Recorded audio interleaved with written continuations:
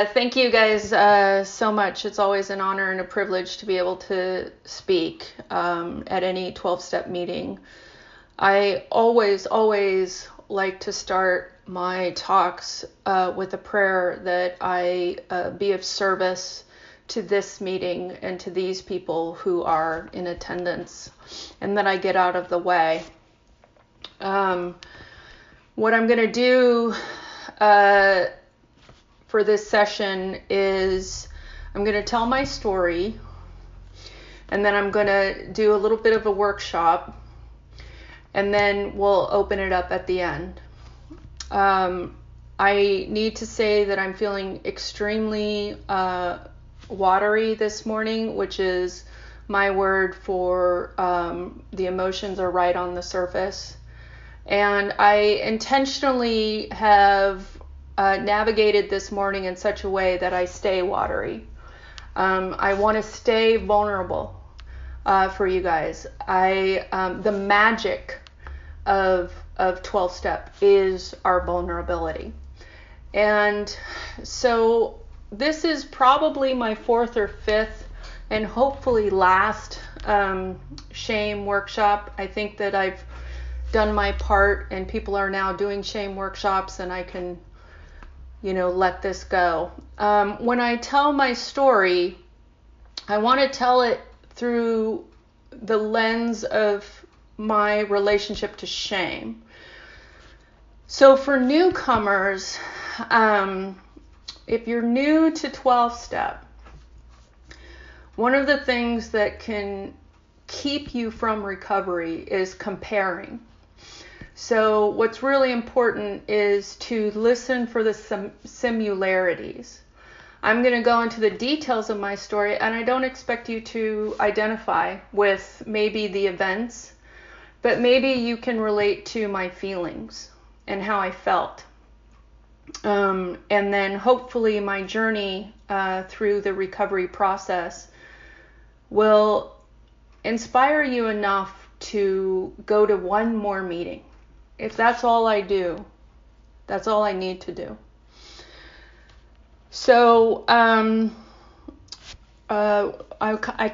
kind of, Alice, please keep me on track. I don't want to spend too much time on this part, but it is critical to what the second part of my talk, which is, why I needed to use the inventories to heal shame. So since I'm going to tell my story through the lens of shame, I want to give you my personal definition of shame. There's a lot of definitions out there, but I feel that I can break shame down to the phrase, 2 words, less than. I feel less than. And then here's my favorite analogy for that. The first time I did a much more of a deep dive shame inventory up in Spokane or wherever it was. So I want you to imagine a store, a regular retail store, something nice, something mom and pop, not a chain, but a real kind of nice store. Well, I can tell you right now, having done nothing in retail, that the store is divided into 3 sections. The first section is the window display. And that is where they are going to display the best of their products, which is what will get you into the store. The bulk of the store will be those products, not necessarily the best, but, some variations of those products. And if you go to the back of the store, that is where they will have their reduced products. The products that they have decided are worth less than the products up front. And my body image dysmorphia categorized myself in that kind of paradigm, that there were people who were perfect and valuable. There were average people, and then there were people who were not so great. This started in high school around puberty, and I actually had a grading system, which was like beautiful people were A's and B's, B pluses maybe, pretty girls were B's, not ugly girls were C's, ugly girls were D's, and then deformed girls were F's. Like, I had that in my mind. I was raised by a beautiful woman who had modeled a little bit, hometown modeling, but still, someone asked her to model. And she was she was a cheerleader. Her boyfriend was captain of the football team. Her best friend was homecoming queen. She was on the court. That was my mother. And she very much believed that her whole worth was based on being desirable to the male gaze. She was raised that way. I come along and I don't look like my mom. I don't take after my mom's side of the family. They're all 5'1", and they're very curvy Vargas girls. I'm 5'7". I was a tomboy, and I'm one of those daughters that look like my dad. And there's a whole comedy sketch about daughters that look like my dad. You know what I mean? And that's what was going on for me. My mom was a cheerleader who then became an aerobics instructor, and turned her cheerleading ability into a profession. When Jane Fonda came out with her video, my mom did it and didn't even break a sweat. I have a picture of my mom in 1980 leading an aerobics class, and everyone is wearing cut-off jeans because they hadn't marketed athletic wear yet. That's who I grew up with. So the message that I got very early was that my body was not okay. My mom was genuinely afraid for me, and I picked up on this. She was afraid that no man would want me and that I wouldn't find a husband. Now, the fact that this was not even on my radar didn't matter. My mom was constantly trying to fix me. Then what happened is puberty hit. This is all around the same time. Well, I grew up in a middle class alcoholic home with 2 alcoholic parents. So I was raised to think I was better than other people. My dad was the son of a colonel, and if you know anything about military, I just told you that my dad was the son of a duke. And that's still what my family believes, is they are part of the upper echelons. And then, like I said, my mom was a pretty girl. So being told that we were better than other people was also part of my story. So as I'm internalizing this shame because of the alcoholic home, my mom being concerned about the way that I looked, then puberty hitting, and watching my friends, and I was a tomboy, become interested in boys. Number one, my world was falling apart because the alcoholism was progressing. I was not prepared to suddenly change the game. And here's what it felt like.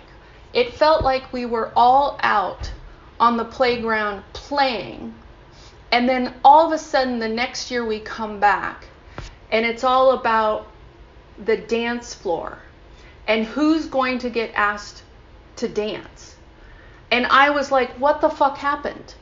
Why aren't we all out on the playground just playing, just being kids and just enjoying each other? Now, all of a sudden, I've got to start wearing makeup. I've got to worry about who likes me, and again, I just was not ready for this. And I was not ready for sexuality. And how I dealt with that is I did two things. I read books all the time, and I ate. One of the things that I had that saved my life was that I was smart and I could fall back on my academics. My academics, I went to a special school, I got into UC Berkeley, so I had this other thing that told me that I was better than. The reason why I'm focusing on this is because how my shame manifested itself is through arrogance. And a lot of people don't understand that arrogance is the result of shame. So going back to the store metaphor, if I am in that store, I think that I am part of that resale, discounted, damaged goods section. And I can't let myself think that. So I can't think that I'm one among many, because anytime I think that I'm one among many, I get insecure. And I can't let myself feel insecure. So I now am fixated on being in that display window. Who do I have to be in that display window? Who do I have to be perfect? And how do I get there? And that is completely shame driven. So I gained, and then the horrible thing is that as much as I'm reading magazines about body image and all of that stuff, I'm eating and I'm gaining weight. That was my story. So my house was also not a safe place, and so I needed the weight. I wanted to put on the weight because it desexualized my body. Some part of my brain knew that fat girls did not get sexual attention. So now here comes this tension where I want to be validated, but I'm not prepared for any sexual activity. I can't handle it. So then I eat for comfort, and then I gain weight to desexualize myself. So then I get this negative comments and attention that reinforces my mother's story that I'm less than. I mean, it is a garbled fucking mess. So then I tried dieting for a little bit. I was not a chronic dieter. I tried it for a while, I think through my teens, failed. Every time I started to lose weight, I would get compliments and it would freak me out and I would gain the weight back. So I was like, all right, I'm just going to be the fat girl. That's what I thought.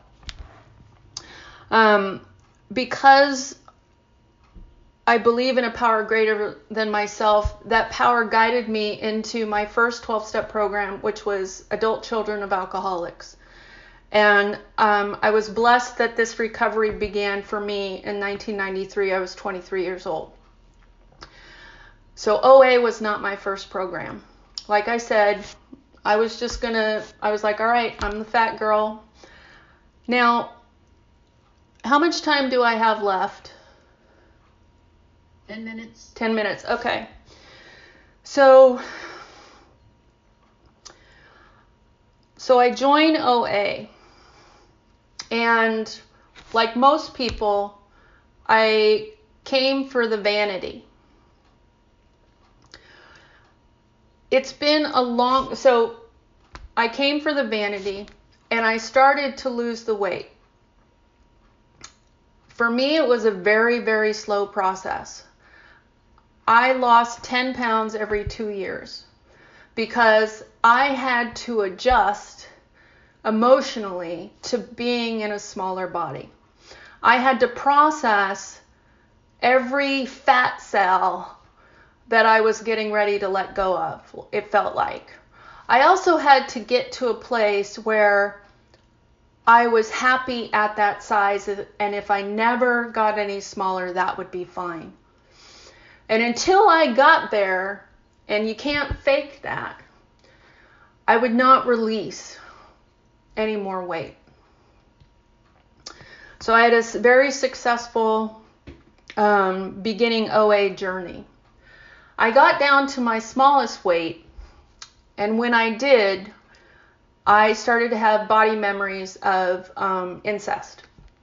Thankfully, not from my dad, from an extended family member, which now I understand made puberty even more terrifying. Again, not ready to handle that. I already had stories of people trying to molest me. I didn't need more. And so this was my first major relapse. I had gotten down to my smallest size. I had a brief stint of anorexia, not physically so much as completely losing interest in food and not wanting to eat. Fortunately, I was in the rooms, and thank God for the anorexics in the rooms, because when it manifested, I was able to call an anorexic in my home group, and she was able to sponsor me through that.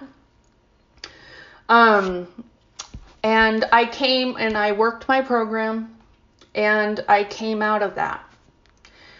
And I started to get better. And then what happened is my life started to become bigger than my wildest dreams. And I, in hindsight, I had a huge shame attack. And I broke my abstinence on purpose. I did not deserve recovery. I did not deserve to have a life beyond my wildest dreams. And so that is when I, thank God, through my recovery muscle, through my smart feet, through the resources available to me, through a woman in Alcoholics Anonymous sharing her recovery, I was able to focus acutely and directly on the shame. I read a couple of books by members of Alcoholics Anonymous on shame. You can talk to me about that later. It's also on my site that I'm going to give you guys. I did a shame study, and I did a shame inventory. And just like when I did my first 4-step, and I'll get into the mechanics of this in the second part, the shame inventory was just as healing and just as revelatory. I then started to take my sponsees. When we did the 4-step, I added the shame inventory. And they also found it equal to the 4-step. So now when I take my sponsees through the 4-step, they have they have 5 sheets. And again, we'll talk about that in the second half. I started doing shame workshops, and I started helping people start a shame study group. That's why I'm saying, I think this is my final, I've done my service. Thank you, Alice, for asking me. So I'm going to shift now. Because of the time constraint and starting late, I didn't really get to talk too much about my story, but hopefully maybe it'll just weave in when we go into the second part. So I really want to talk to the newcomer, because again, I've been doing this for a really long time. And the 4-step is what people are afraid of the most, newcomers, because they don't understand.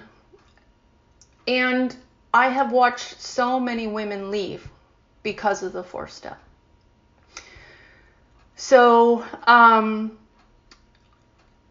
But without the fourth step, we cannot heal the shame. So I'm going to talk about it in general terms. The fourth step covers the original fourth step that I had to do. Well, the very first fourth step I did was in the workbook. It was, that was great. That didn't particularly speak to me. When in my 30s or whatever, I for another story, I got an AA sponsor to sponsor me as a sugar addict. She treated me like an alcoholic, and I had to do the AA program, and I had to do what we call the Joe and Charlie sheets, which are straight from the big book. So there are 4 of them originally from the big book: fears, resentments, harms, and then sexual harms. So sort of, even though harms and sexual harms, it's kind of separating out, your behavior towards the world around you, anything that you've harmed others, and then particularly your romantic relationships or sexual relationships, sort of separating those out. So for the newcomer, I work with a sponsee. As we're working steps 1, 2, and 3, I am developing a relationship with them where I am assuring them that I am a safe place. I'm assuring them that I have a sponsor and that I am not running around unattended. I'm also letting them know that I am not a therapist. I'm not a professional. I am a woman who had another woman guide me through this process. And as a result of that, I've had profound healing on my shame, on my eating disorder. And I am free today, one day at a time, of all of my compulsive eating behaviors.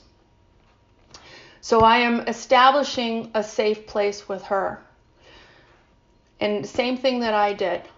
We're going to go through, what are you afraid of? Now, the thing that's really important is that I tell my sponsor what I don't tell anyone else, because this is a disease of isolation. So what keeps me separate from other people is that I am not in the past, not today. I don't do this today. In the past, what kept me from other people is I never really shared who I was with other people. I had a very good front. I told stories that reinforced this image of who I was.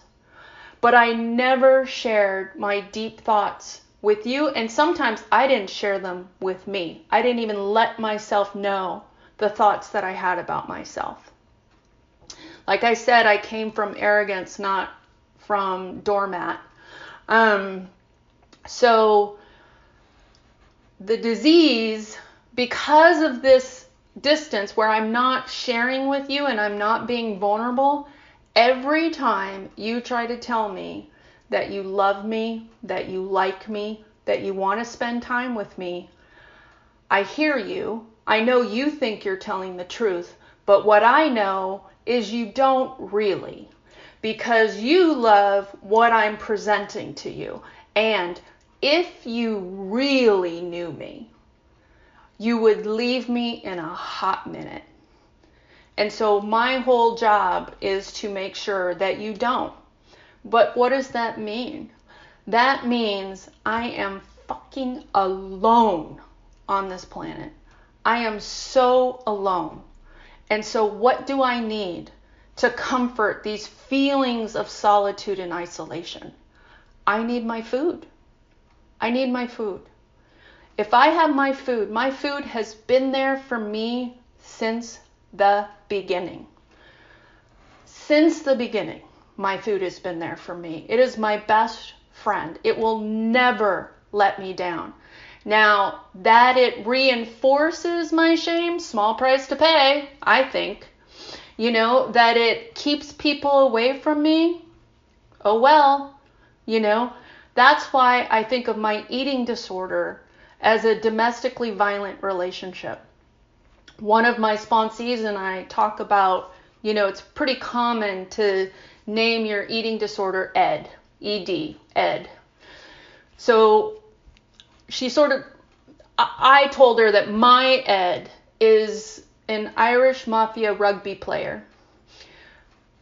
I even Googled a picture. Poor Rob Kern. He has no idea that I've stolen his image, and I'm like, this guy right here. Because the feeling that I have when I have my food is that I am safe from the world. Just like a domestically violent partner, my boyfriend will fucking kill you if you try to mess with me. He will throw the first punch. He is not afraid to take you down.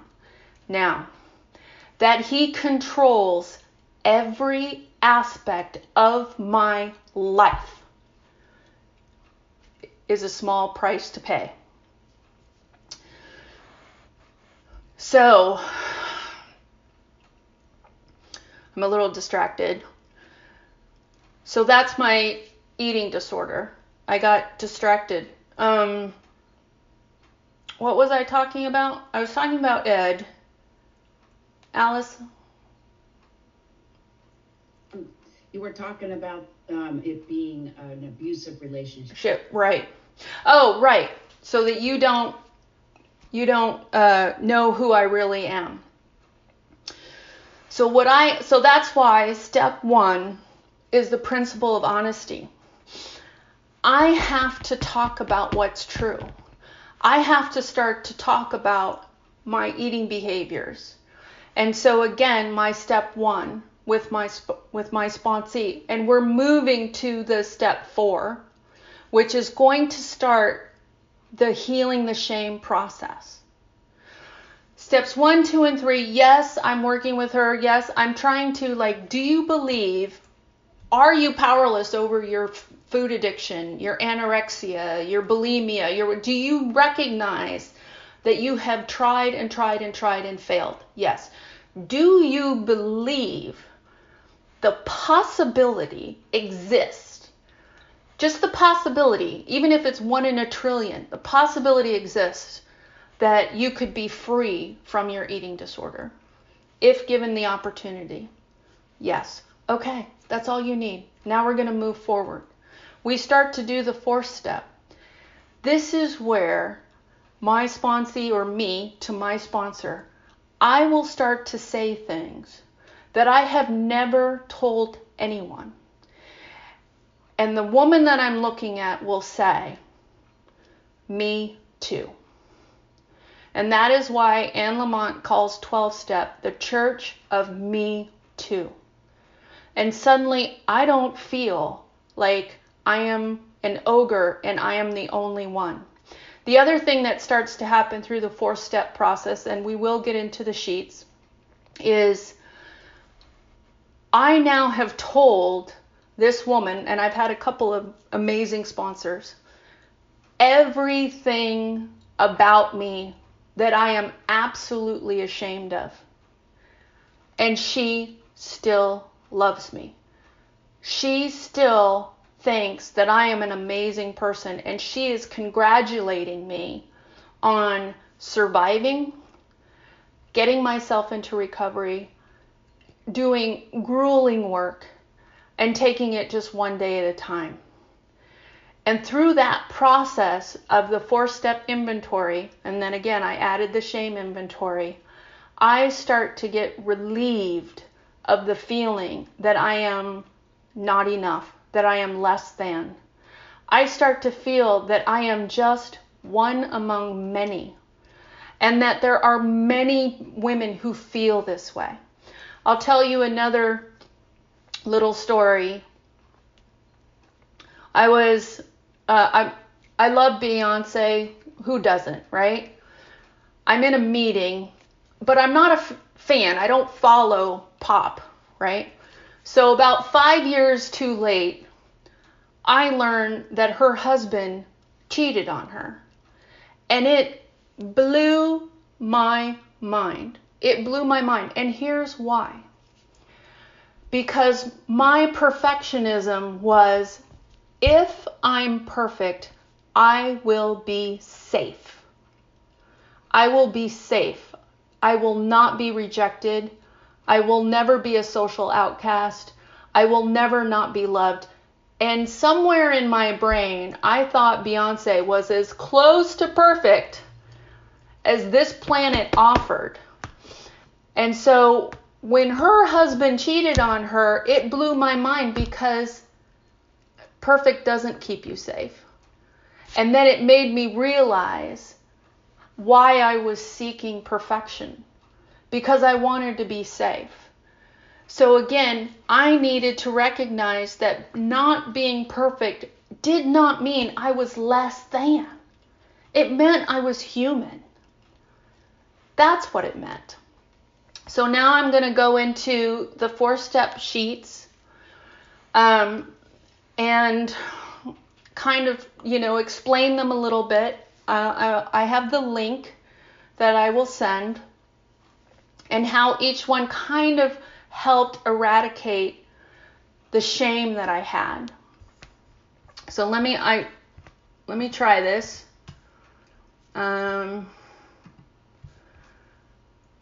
Share. Okay. Can you guys see? Yeah, thumbs up? Okay. So here are the sheets. These are straight from a Joe and Charlie workshop. So, and here are the columns, straight out of the big book. What do I fear? I list people, institutions, or principles that I fear. Here is where I write down all of my fears. And what motivates me to tell things that I am like, I would go to the grave for, is the phrase, how free do you want to be? So the freedom that I experience from the disease is directly proportional to how truthful I am, how honest I am, and how much I get out of isolation. So again, using that domestic violence metaphor, starting to tell at least one person what is really going on at home, right? How I really feel. Yes, the world thinks that I'm a strong, confident woman, and I am all those things. I'm also more than that. So here's like, what do I fear? I list people, institutions, or principles that I fear. And the thing that is important is the institution or the principles. You know what I mean? Principles that I don't agree with. You can think of it that way. Why am I afraid? What's going to happen? What do I think is going to happen? Now, I don't censor myself. I don't not write it down because I recognize how ridiculous it is. That's not the point. The point is that I am telling someone the truth. Hopefully my sponsor for me, it was my sponsor. I hope it's your sponsor too. But, and what does it affect? How does this fear affect my life? How is it part of the control that my eating disorder has on me? Now, what's my part? This is often the hardest part. I added in this sample the ones that came up for me the most about my fears. I let my part with this fear is I'm letting my past experience control my present perception. An experience I had in the past is determining how I see my future. So an example of that would be like if I got into a car accident 10 years ago And so every time I got into a car, I had a panic attack. Like, I'm not healing the experience. I'm not having faith that that experience taught me to be a more cautious driver. Taught me to be a more defensive driver. Where had I been selfish, dishonest, self-seeking, and frightened, inconsiderate? Now, often when I'm working with a sponsee, they have a lot of trouble with these last two columns. I tell them, do your best. Do your best. When we do the fifth step, I will help you see this part, just the way that my sponsor helped me see this part. And then hopefully you will have a shift in consciousness or awareness, which then will lead to more healing and more recovery. All right, so this is this worksheet. They're pretty much all the same, but I'm going to go through them. So actually, I want to do, I personally, even though we started with fears because it was at the top, I personally have my sponsees start with resentments. Here's something that I do that is outside of normal cadence. I was a women's studies major. I studied a lot of feminist theory. The one thing I know is that women are not allowed to be angry, and that we turn our anger onto ourselves. So what I have my sponsees do is they start with this worksheet, and they do not have to do these last three columns. They only list everything they're angry about and the why. They don't have to look at their part. Women are grilled to own things that are their fault that aren't their fault. Also, I think that women need to be able to express their anger and just get to be angry. So first, I give them this first. I say, just do the first two columns. And the way that I direct my sponsees is I'm like, I want a thorough moral, I want an exhaustive list. I know some people are like, no, just break it down. I'm like, no.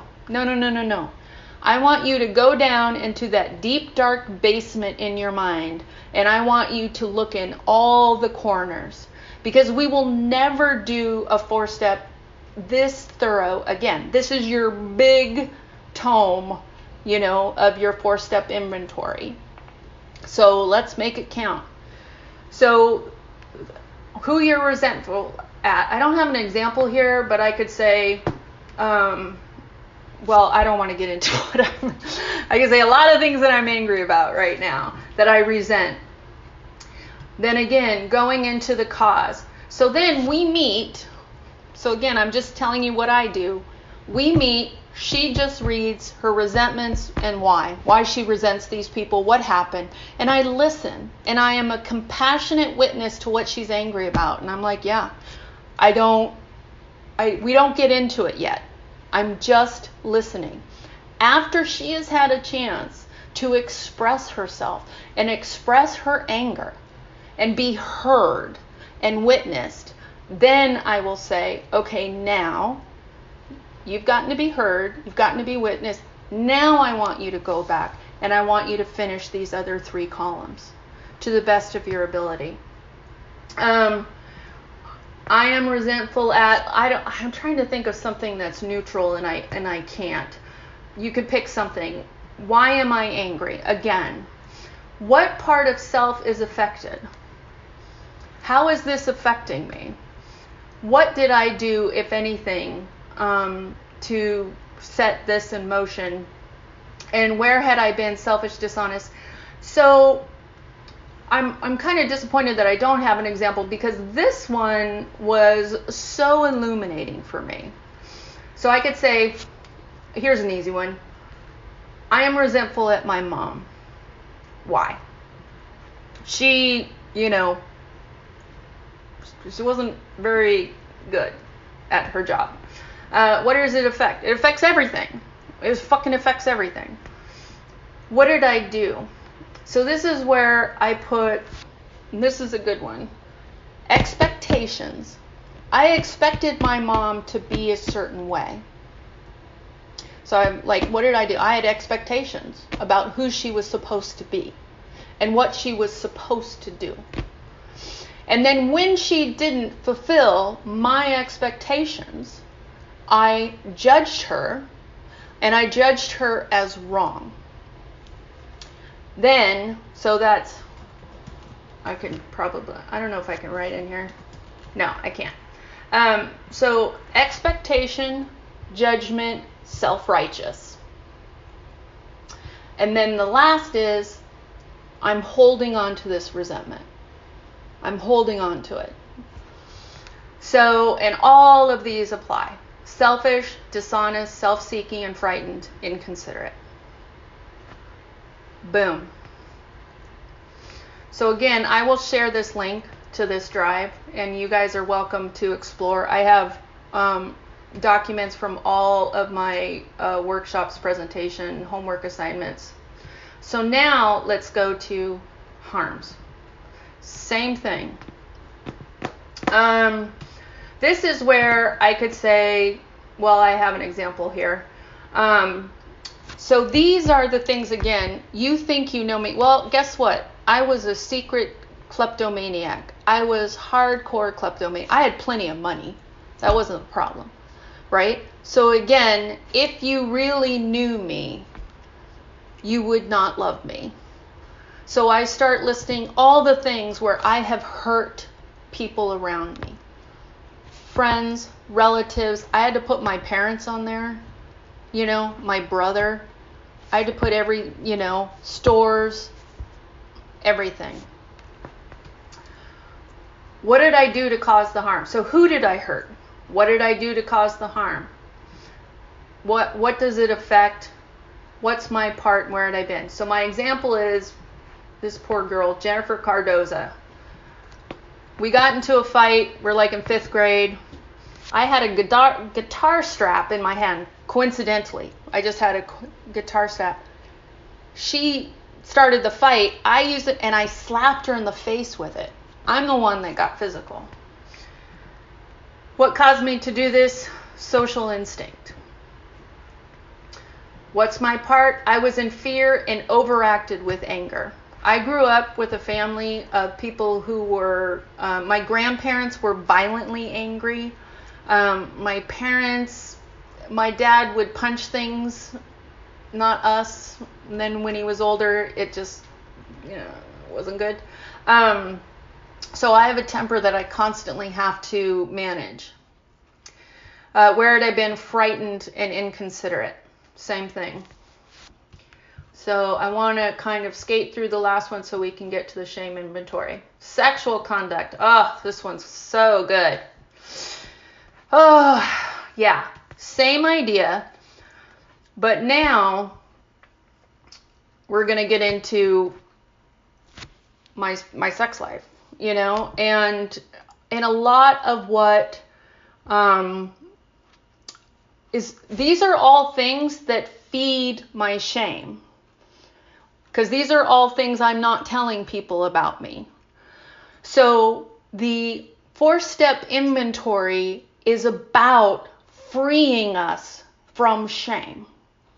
It's about telling someone else what you have done and hearing, I've done that, or I've done something like that, or I've done something way worse than that.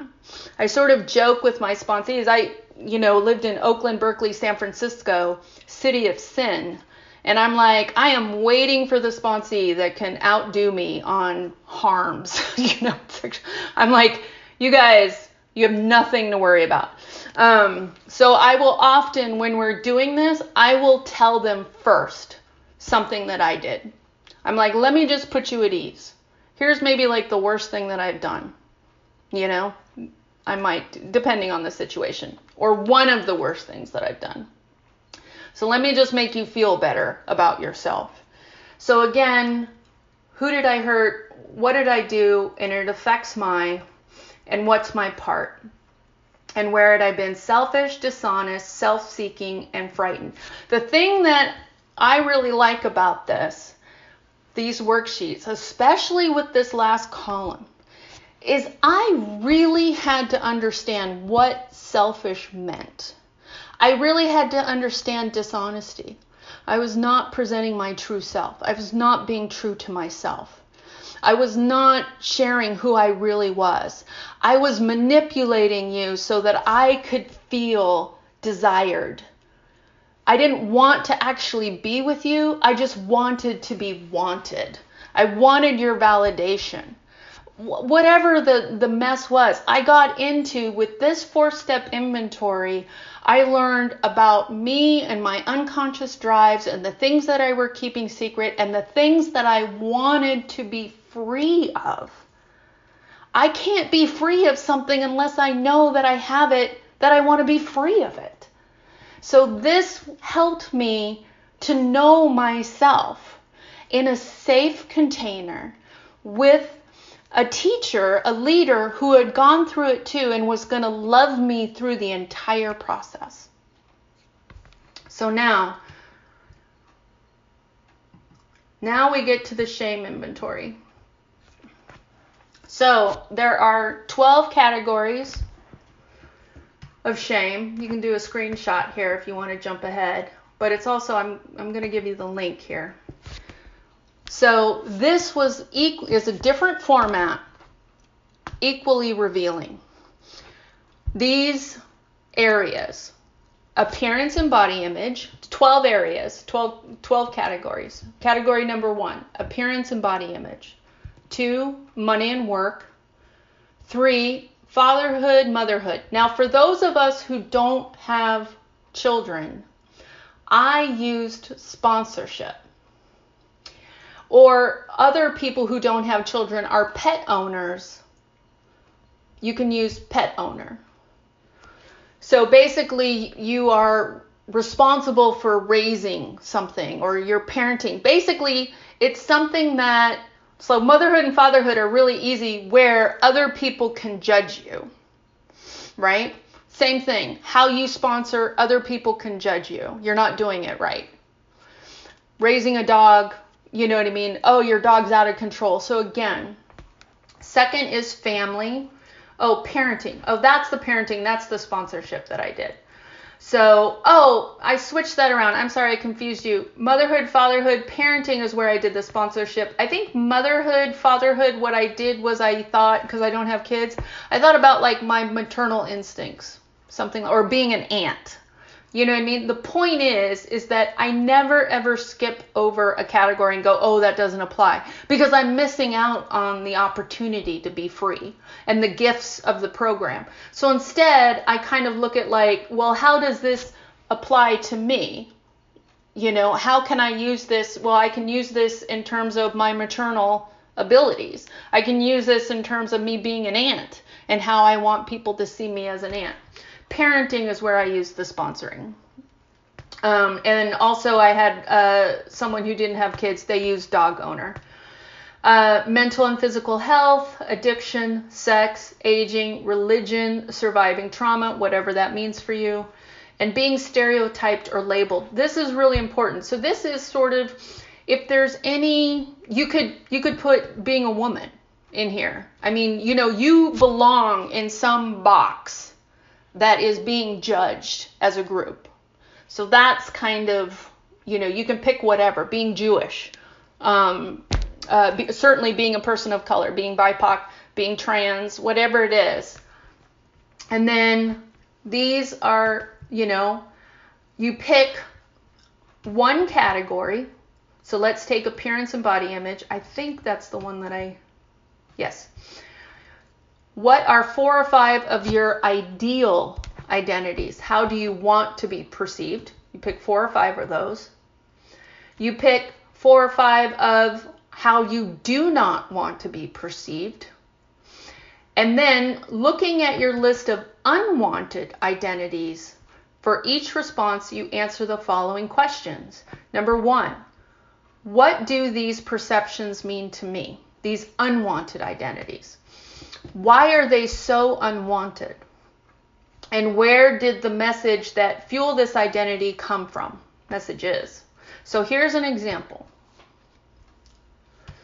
It's really easy for this group, for OA, to use appearance and body image.